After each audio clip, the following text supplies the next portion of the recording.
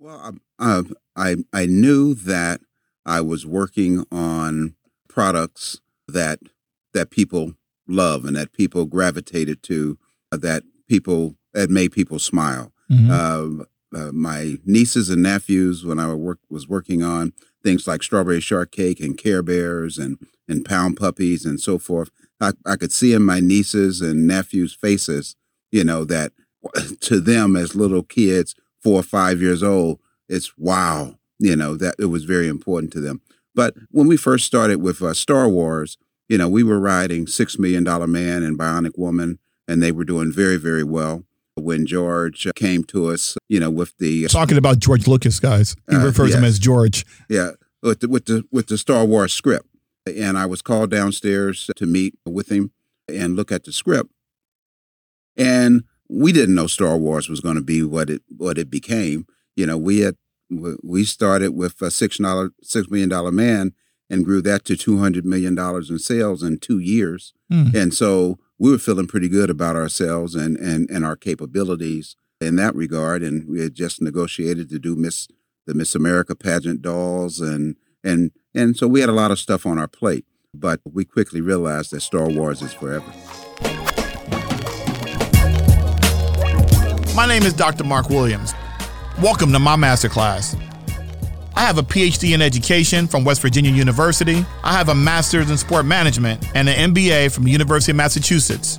I even have an undergraduate degree in sociology from William Patterson University. And currently, I'm the Global Scholar Practitioner at HBCU, Florida Memorial University. But I also work for 3 of the largest sports brands in the world, Reebok, Champ Sports, and Foot Action. But I can't go anywhere without my Jordan 1s. Join me and my guests as we explore their rise to the top through adversity and challenges. It's time to help you find a hero in you. Welcome to my masterclass.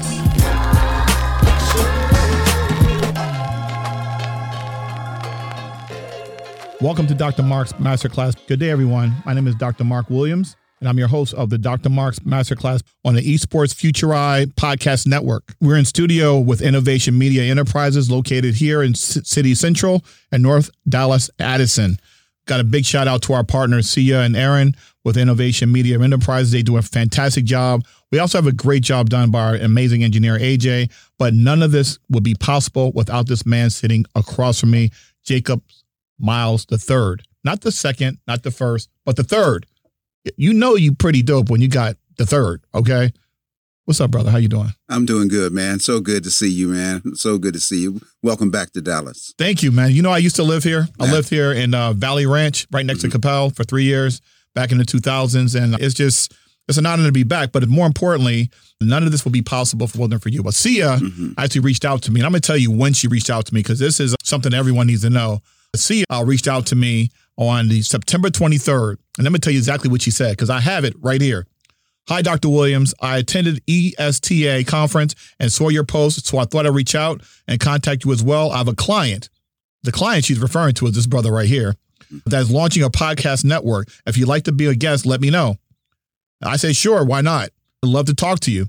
And then she writes back a month and a half later, because they were getting this straight. Little did I know that they were already planning this podcast, and he had already put this network up. She writes me back on November 10th.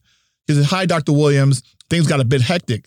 And I'm the producer, and now I have 2 podcast clients, and I want you to be on their show. One is Lewis Johnson, NBC Olympics commentator, All In with Esports, and the other is Chantel Boucher, managing director for MAP Esports Network and Esports Future Eye magazine podcast. Is this something you'd be interested in participating?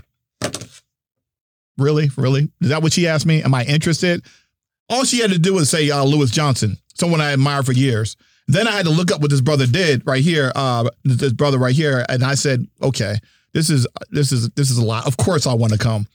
And then I decided to come and do this interview. And by the time I got here for the interview, by December 1st, I signed the contract. And now I'm doing my first ever podcast because of this man right here. Thank you so much for allowing me to be here. Oh, man. Well, thank you for becoming part of the family. Well, it's great. It's been great so far. Everything's been great. I know it's going to be even better as we continue to move forward. But let me explain something to you, everyone. One of the things that you've heard at the very beginning of my podcast, that 3-minute podcast, that the introduction of what this show is, many of you don't know. Well, if you have listened to it, please go back and listen to it. My background comes from sports marketing, okay? But I did have an opportunity to work with the publishers in the video game industry for many years.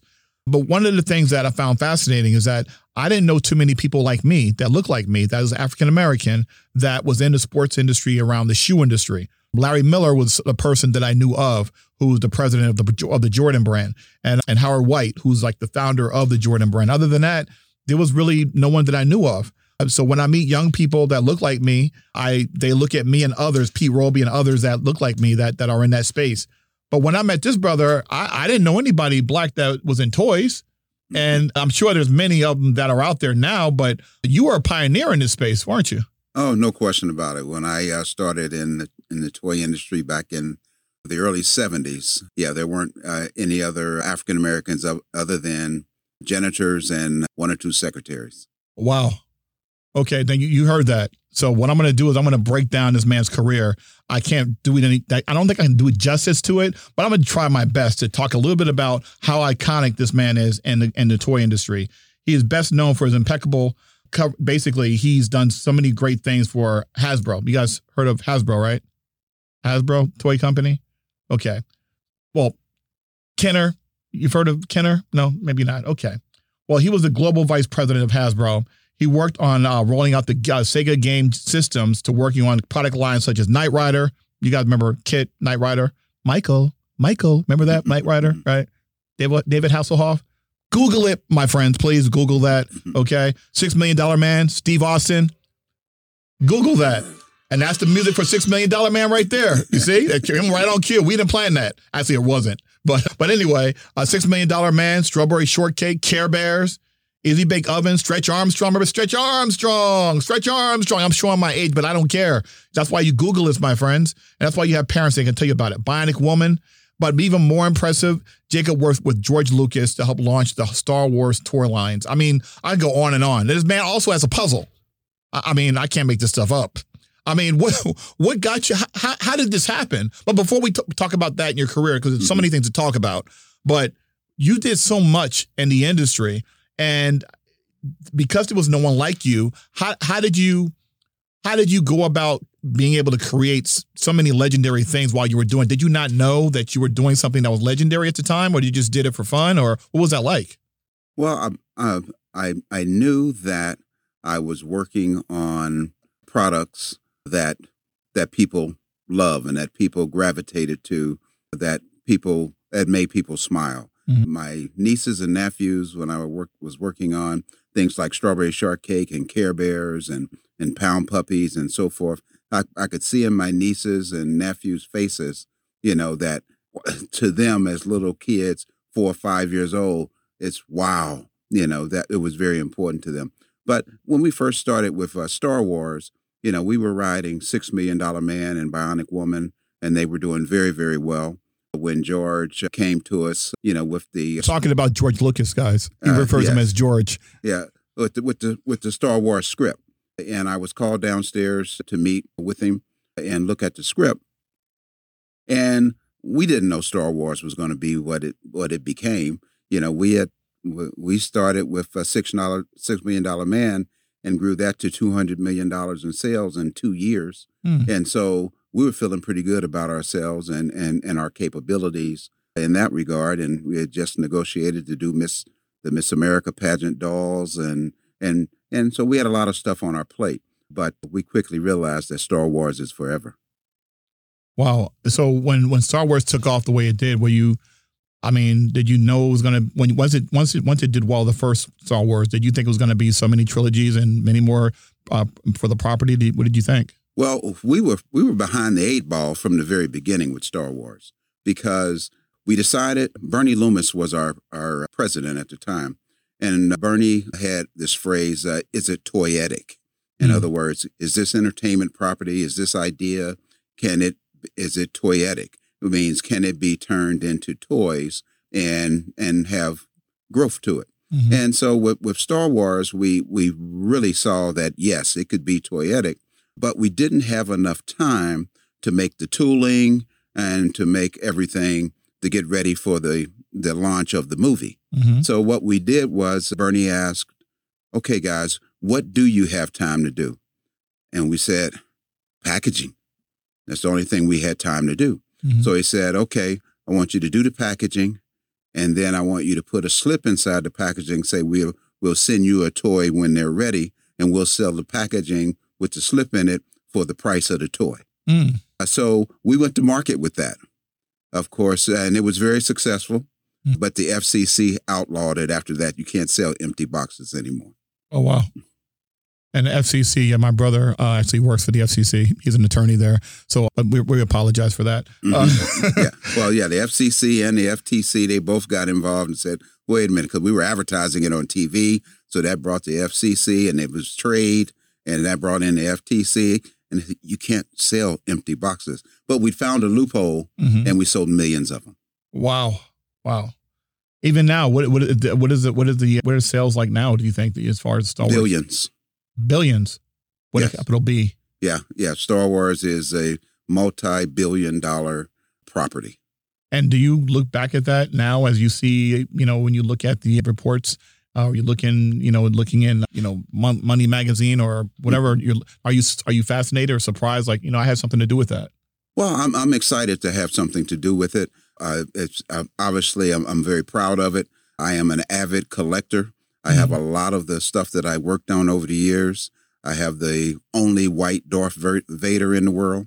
And so, yeah, I'm always proud to be a part of Star Wars. But again, I'm always proud to work with Lucasfilm. I even work with them now on Tuskegee Airmen. Oh, wow. My company represents the Tuskegee Airmen. And of course, they did Red Tails, the movie, and we have other things planned as well. Oh, wow. Were you on the set of the movie when they did Red Tails? I was not on the set of the movie. I came to represent the Tuskegee Airmen for licensing and fundraising and so forth later on. Wow. Wow.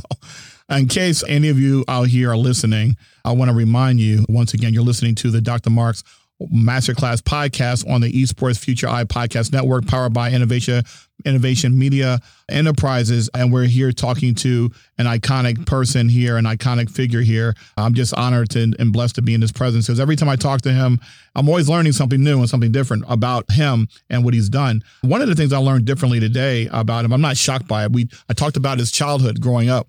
And we were talking about Cincinnati. They call it the Natty. And Lewis is also from Cincinnati. And you grew up in Millville housing projects. You had 7 to 9 folks at any time living in your house. Your mom and dad, grandma, 3 sisters and a brother and a cousin. What was that like growing up?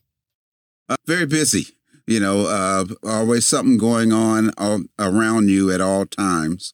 And it was a good thing, because I always had my sisters to pick on, and, as big brothers would do, and I had an older sister who was in charge of, I call it policing me, trying to keep me in line, and love her dearly. And she did a good job of keeping an eye on me and walking me to school when I was little and things of that nature. And you told me, you shared with me before, that you didn't like holding her hand walking down the street. No, I mean, I would tell her, I'm a big boy. I don't need you to hold my hand, but she knew if she let my hand go, I'd be all over the place. So, and my mom was standing in the door hollering at her, don't you let his hand go. You hold it all the way to school until you hand him off to the teacher, and so she did. And she had a firm grip on it too. Whenever I moved, she'd squeeze it even tighter. So I said, you hurt me. Well, stop moving. Well, it was interesting listening to you talk about your mom and your dad, and you mentioned how your parents were adored by the community in general. They were known mostly for just being peaceful, attentive people. Did you find a lot of parents where you lived at had similar qualities and demeanors, or was it just, your parents are just special and different? Oh, they were definitely different. The simple answer is no. No, the environment that I was raised in was very, very loud, very boisterous, and very, very violent, in the sense that the walls were very thin, as housing projects usually are, and we would hear abuse going on next door, and my mom would go in the kitchen, fix something real quick, put it in a little container, then go next door because she heard the abuse, knock on the door, and then asked for the lady of the house Mhm. because she had this dish. And what she really was doing was interrupting Yes. the abuse and then telling her, come on around. I need to show you something about, and get her out of there and till the guy calmed down and talked to her and console her. And then she would go and talk with him as well. So that was very, very different. And then also you had the typical ladies sitting up in the window on the second floor, watching the kids, hollering at them and screaming out the window, I see you, and that sort of thing. So yeah, it was very, very active and very, very fluid, very, very fluid. Wow. Why do you, cause I'm thinking about this, cause I think about my relatives and my family, and my father and mother grew up in a similar environment in Newark, New Jersey. Mm-hmm. And they were different too, because they had the gumption to think, hey, we don't want to live in this environment when we get married and have kids. And we didn't live in an environment like that. But my mother and father made sure that we knew who our cousins were. Mm-hmm. They made sure that they did not hide us from our relatives, and we escaped. We don't want to go back. But we got a chance to see how some of my cousins lived that may have lived in housing projects. And they used to always talk to us and say, hey, they're still your cousins, your relatives, but if they're not going to be disciplined properly, they might have a different outcome in the way they grew up. Mm-hmm. And I think no matter where you live at, urban, suburban, rural, if you have good discipline and parents that are disciplining you, I think you're going to turn out okay. Mm-hmm. Is that something that you've seen in your Oh, absolutely. Absolutely. I would agree with that 100%. And then I would say the other thing is setting the example, and my parents were peacemakers, and so that's what we saw all the time, peacemaking, so we all turned out to be pretty much peacemakers. That's good. I mean, do you think that played a role in your roles as far as leadership roles when you were vice president and leading companies and eventually becoming an entrepreneur? Did that play a role in how you? Because when I'm around you, and one of the things I like about you is that every Thursday we have this call and everyone in the company is involved, and it's rare that you meet someone who's in the position you're in that has a good spirit, such a good, kind spirit. I've never seen you upset. I've never seen you frustrated. I've always seen you with a smile, and you always are encouraging people. Where did that come from? Is that from your mom and dad as well? Well, it definitely from my mom and dad. And I think that the one thing that stood out from them among everything else was their calm demeanor. And they would always say that when you get agitated or when you get angry, the only person you're hurting is yourself, because your agitation and your anger does not hurt the person you're angry with. Mm-hmm. It causes you to hurt inside. So the only person that can hurt you really is yourself. Wow. And that's deep. That's deep. And it's interesting because I know that, you had two other influences in your life, your grandma, Ludi, and then Eva Grace. And so one, is near you, and the other one's in Tuscaloosa, Alabama. This is back in the 60s. Yes. And, there's Jim Crow, there's, Governor Wallace down there. What was it like traveling down south to go visit your grandma, coming from all the way from Ohio, when in the north where you see mostly just black people where you live at, all black people, and you're going down to this part of the country. What was that like for you? Well, as a kid in the projects and who loved to hang out, with his boys. Mm-hmm. I hated leaving in the summertime when school got out because I knew that's when I could really spend a lot of time playing basketball, hanging out, flirting with the girls, and so when mom would send me and dad would send me to Alabama, I had the worst attitude of all. But my sister and I would go, and she'd fix us a shoebox full of fried chicken and some other stuff, and my sister was in charge of taking care of making sure I don't eat it all in the first hour. You was going to eat all that chicken? Oh, I'd ate it as long as it was there. Okay. So she sat there guarding the chicken, and piecing it out to me over the course of the trip. Mm-hmm. And we would go down there through Union Terminal. Mm-hmm. And Union Terminal is just a beautiful Art Deco building that out in Cincinnati. That was the train station. And then my grandma would pick us up in Birmingham, and then we drive over to Tuscaloosa. But the South obviously was very, very active and violent as we thought of it. And so when I went to see my grandmother, like I said, I had an attitude. And so my grandmother, she decided to teach me a lesson.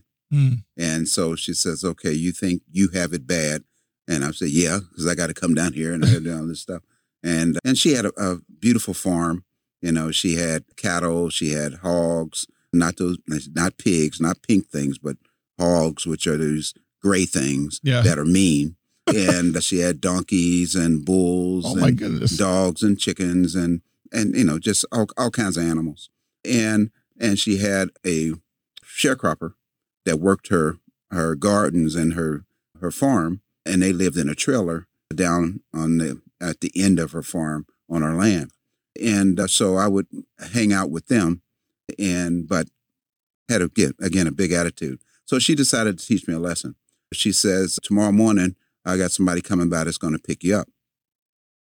So that morning, a truck pulls up, and she said, well, that's Mr. Charlie. And on the back of the truck was about 8, 9 black people on the back of the truck. Mr. Charlie was white. And she walked over to the truck, says, it's my grandson, Mr. Charlie. I want you to take him down. I want you to treat him just like everybody else. He's going to work with you today. And so now I'm going, what am I, you know? So I got on up there, and then they take us out to a cotton field, you know? And so as we're riding on the truck and the people on there are trying to help me and saying, well, let me tell you, young buck, here's how you do it so you don't hurt yourself. You know, then you know, they're trying to explain to me and school me on the work we're getting ready to go do. I don't want to hear that mess, and I'm blowing them off. Right. And so I ain't like y'all, you know, and so forth. And so we get there, they give me a burlap sack, and they send me out in the field with them, and they're still trying to help me. And I'm not listening. Now I'm really pissed. I'm from the city, and now I'm down here in the South picking cotton. Those days supposed to be gone. Right. You know, so I'm really, really mad now. And so I'm picking the cotton and snatching. And, you're hurting your hands, though. Oh, my hands getting all bloody. The cotton's all bloody. Seeds all in the cotton. So, and they just look at me and shake my head. You know, they're shaking their head at me like they tried to school me. So we get back at the end of the day, and everybody dumps their cotton out so he can weigh it and see how much you get paid.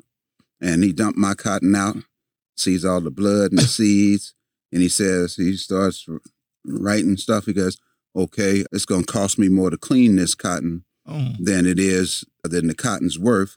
Therefore, you owe me X amount of dollars. What? I'll see you tomorrow. What? Now, I'm about to cry because I feel like I'm getting ready to be in this circle that I can't get out of, you know. And so we get back on the truck. I get home, and now I'm like mush, you know what I mean?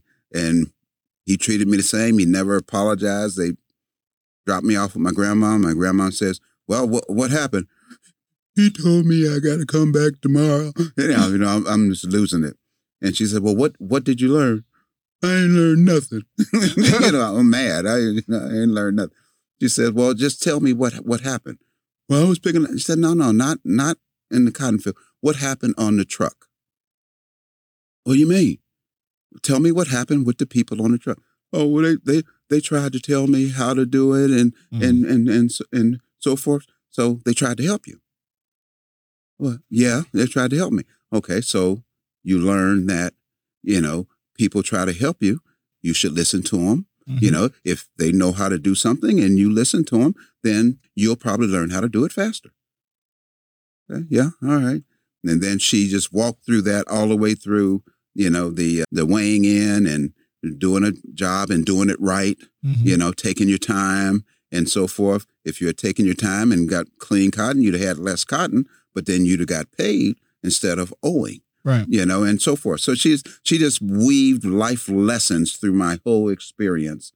And then she told me, you don't have to go back tomorrow. She was trying to teach you a lesson. Oh, she did. Yeah. Oh, she did. I never complained again. And did you think that helped you too with when you were in a position of leadership, making sure that you had people around you that were smarter than you or people that knew what they were talking about and listened to them, followed what they were saying? It just taught me that listening is so important. Mhm. Listening is more important than talking. Mm. And I make a point of listening more than talking. Okay. You hear that? Listening more than talking. Listening more than talking. Dropping jewels today.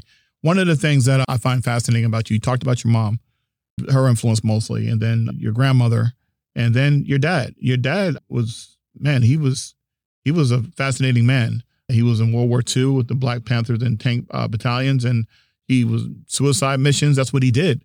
And you really didn't know that much about him until Kareem Abdul-Jabbar, Hall of Famer, was writing a book, and he interviewed you. And what did you learn about your dad? Well, my dad was a very, very gentle man. He was about 6'3", and they called him Big Jake. And in the projects, he was my protector.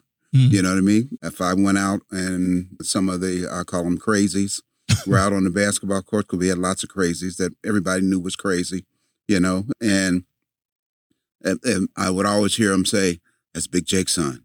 That's Big Jake's son," and everybody, again, they love my dad. My dad got along with everybody, knew their dads. They all be under the shade tree, drinking together and all this kind of stuff. But I didn't know much about his history and his wartime because he wouldn't talk about it. I'd ask about it, but he'd say, "You don't need that in your head. It's too ugly. It's too violent. You don't need that in your head." And but I knew, because he had a book that we would look at as kids from time to time that the Army issued on the 761st Tank Battalion, called Come Out Fighting, the Black Panthers. And I didn't know at the time until then that the Black Panthers were named after the 761st Tank Battalion. And they were the first Black Tank Battalion, just like the Tuskegee Airmen were the first fighter pilots. And so he served under Patton. He did tell me that Patton probably was the most cursing, racist guy he ever saw, and that everything came out of his mouth was racist and cursing. But he'd never talk about the war, the World War II, or about the Korean War, And so other than what I read in the government's write up on it, that the book that they gave all the members that he had, and then listening sometimes when his friends would come down that were in the service with him from Detroit and places, and they'd sit in the dining room and talk and smoke cigars, and I'd sit off in the other room close to the door and kind of listen, and so I'd hear some of the stories there that they have, but a lot of those stories weren't about the war. It was about the recreation, their recreational activities. Right. With baseball and jazz and things of that nature. But so when Kareem Abdul-Jabbar was doing the book on the 761st, that's when I really started looking into it and really became quite amazed at some of the things that they accomplished. But the real, I'll say, awakening to the accomplishments of my dad did not come from anything in the U.S. It actually came from Germany. Wow. I was CEO of Urban America Television Network, and I was sitting in my office one day, and I got a call from the German government. And the German government, I'm going, well, what does the German government want with me?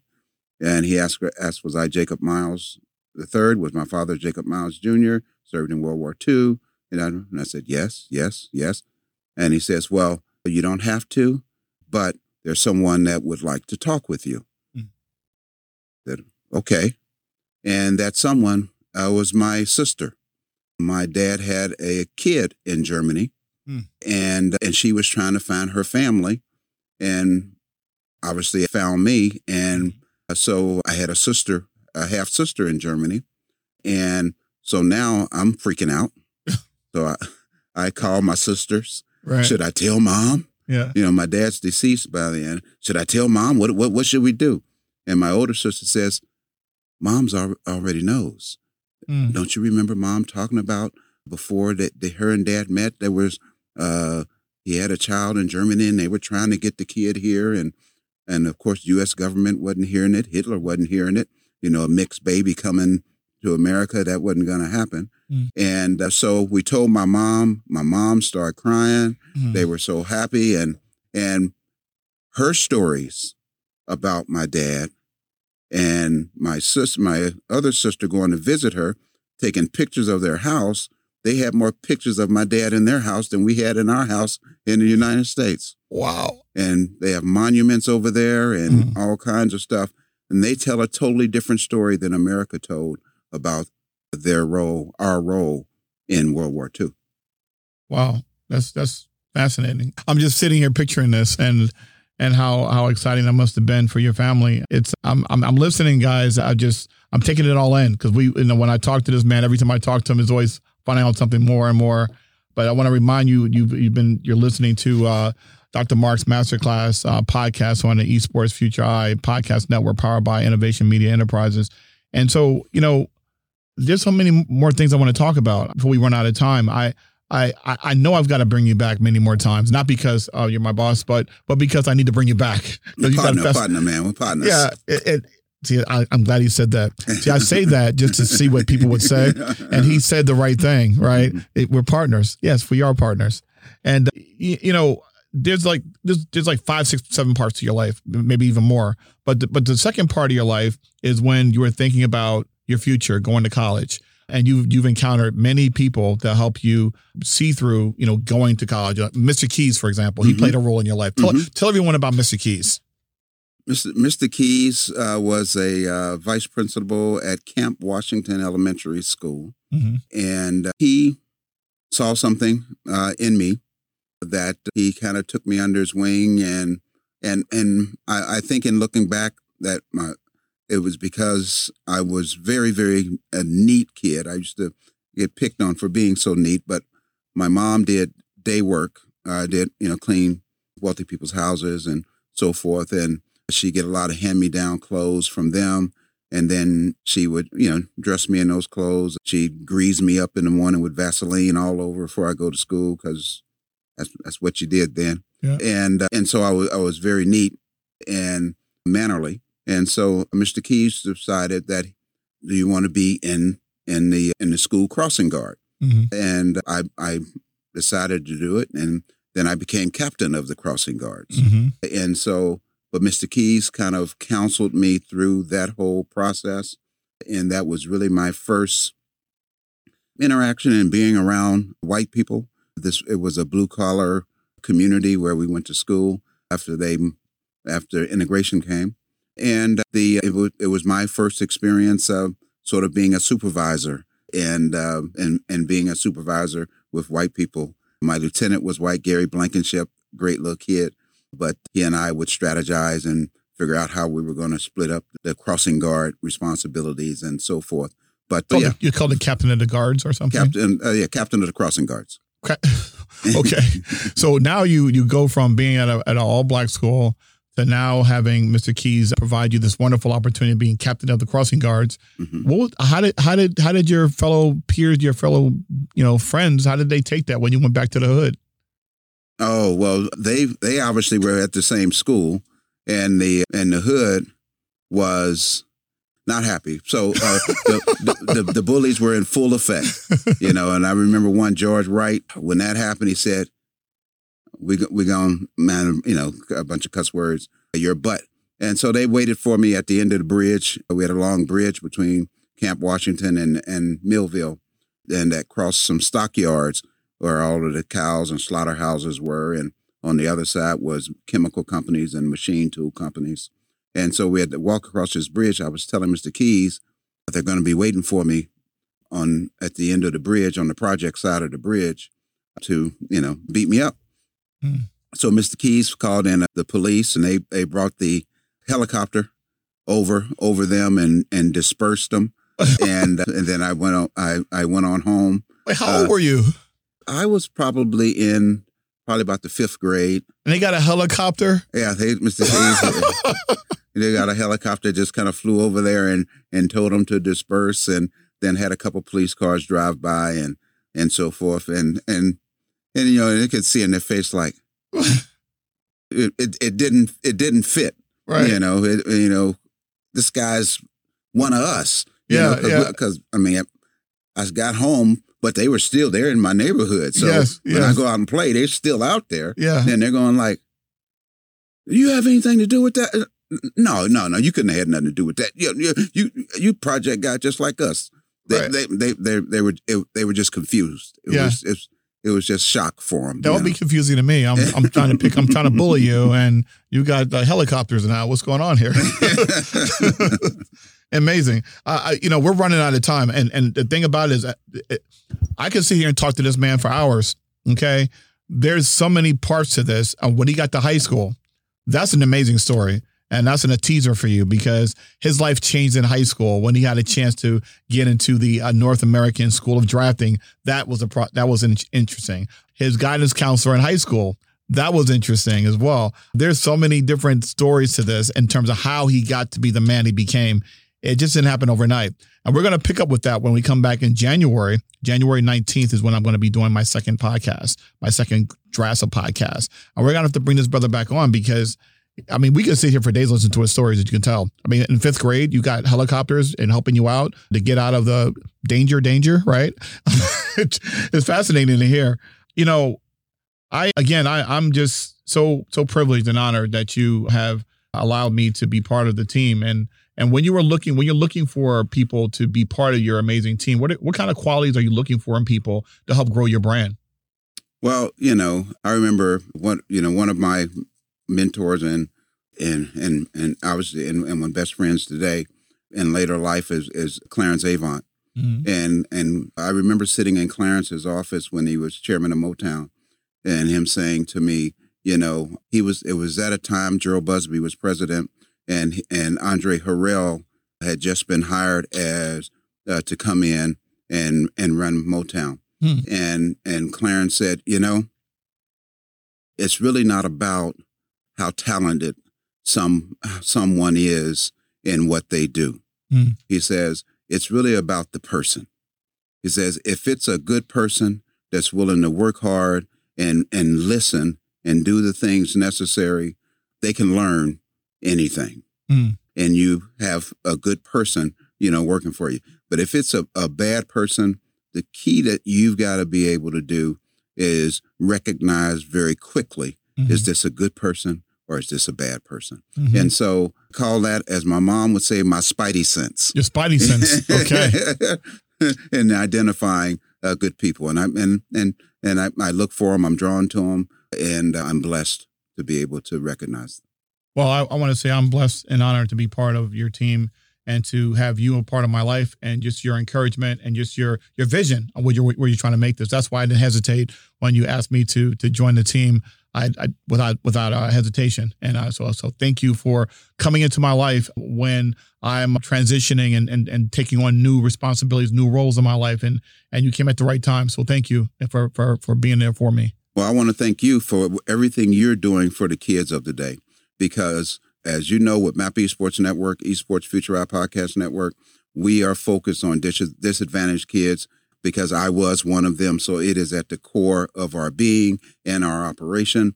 And I am so excited to see the work that you're doing with the kids, and whatever we can do to support you and move that forward, we're here to support you, brother. Thank you. Appreciate it. Appreciate it very much. And we're going to come back and we're going to talk about all of this. We're going to talk about the network, your vision, and obviously your career, because again, I think I'm going to have one every time I do my podcast, because there's always something different and something new about this person and that you need to know. And I've gotten a chance to get to know him, and I'm still a lot more to learn, obviously. But again, being a part of a team and being a part of something or someone that thinks beyond himself and thinks about other people, that's not something you see all the time in leaders, especially now in 2020. But we're looking to find more people like that. So, Brother Jacob Miles III, thank you so much for coming on to the Dr. Marks Masterclass podcast. It's just funny saying that, considering it's my first time having a podcast that I wanted one. But the podcast that is powered by this man's network. So that's pretty cool. So you've been listening to Dr. Marks Masterclass on the Esports Future Eye Podcast Network, powered by Innovation in Media Enterprises. We want to thank Aaron and Sia for all your amazing work. And AJ, thank you for making us sound great. And again, thank you for Jacob Miles III for coming on the show. And remember, I always tell people that you cannot control other people. You can control yourself only, and you can control 3 things: what you think, what you do, and what you say. And we look forward to seeing you again on another episode of Dr. Mark's Masterclass Podcast. Thank you. Peace. Peace. Thanks for listening to Dr. Mark's Masterclass. I pray you enjoyed yourself today. I had a good time. I don't know about you, but this podcast is part of the Esports Future Ride Podcast Network and is produced by Innovation Media Enterprises. Please be sure to subscribe on your favorite podcast channel and let us know how we're doing by leaving a comment or a review. Class dismissed.